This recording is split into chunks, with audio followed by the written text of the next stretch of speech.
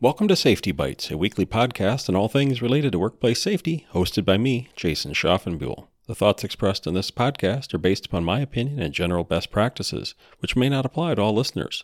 Always consult with a qualified professional before making any changes in your organization. As you know, employers are responsible for reporting all work-related hospitalizations and fatalities of employees directly to OSHA.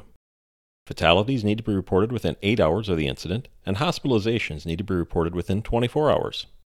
With respect to COVID-19, OSHA initially said that employers had to report to OSHA any work-related hospitalization or fatality due to COVID-19. However, on September 30th, 2020, OSHA updated the frequently asked questions about COVID-19 to indicate that employers need to only report hospitalizations to OSHA if the hospitalization occurs within 24 hours of the incident or the work-related exposure to the virus that causes COVID-19. This is a major change and should ease business concerns, as I think it's highly unlikely that COVID-19 would progress so quickly that from the time of the work-related exposure to the hospitalization would be 24 hours or less. Therefore, I don't expect that you'll have to report any of these hospitalizations to OSHA.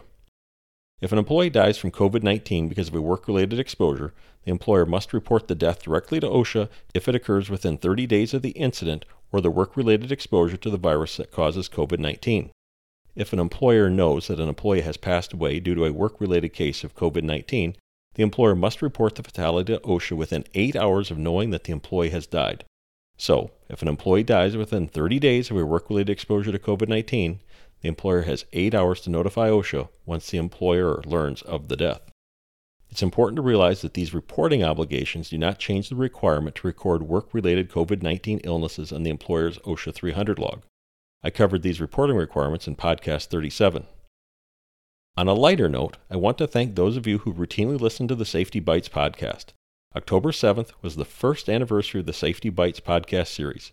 In the past year, the podcast has covered topics ranging from specific safety hazards to the history of workplace safety to general thoughts on successful safety management. This podcast series is for you, the listener. We want to provide you with a resource that will help you further improve your workplace safety and health program. So this week's assignment is to please provide me with suggestions on the topics you want to see covered in the next year. You can email me at argentloscontrol@wbmi.com. That is ARGENTLOSCONTROL@wbmi.com. Again, thank you for listening to this podcast series. I look forward to providing you with another year of informative safety information. Remember, what you do for safety today may save a life tomorrow. I hope you enjoyed this podcast and will join me next week. Until then, please make time each day to create a safer workplace.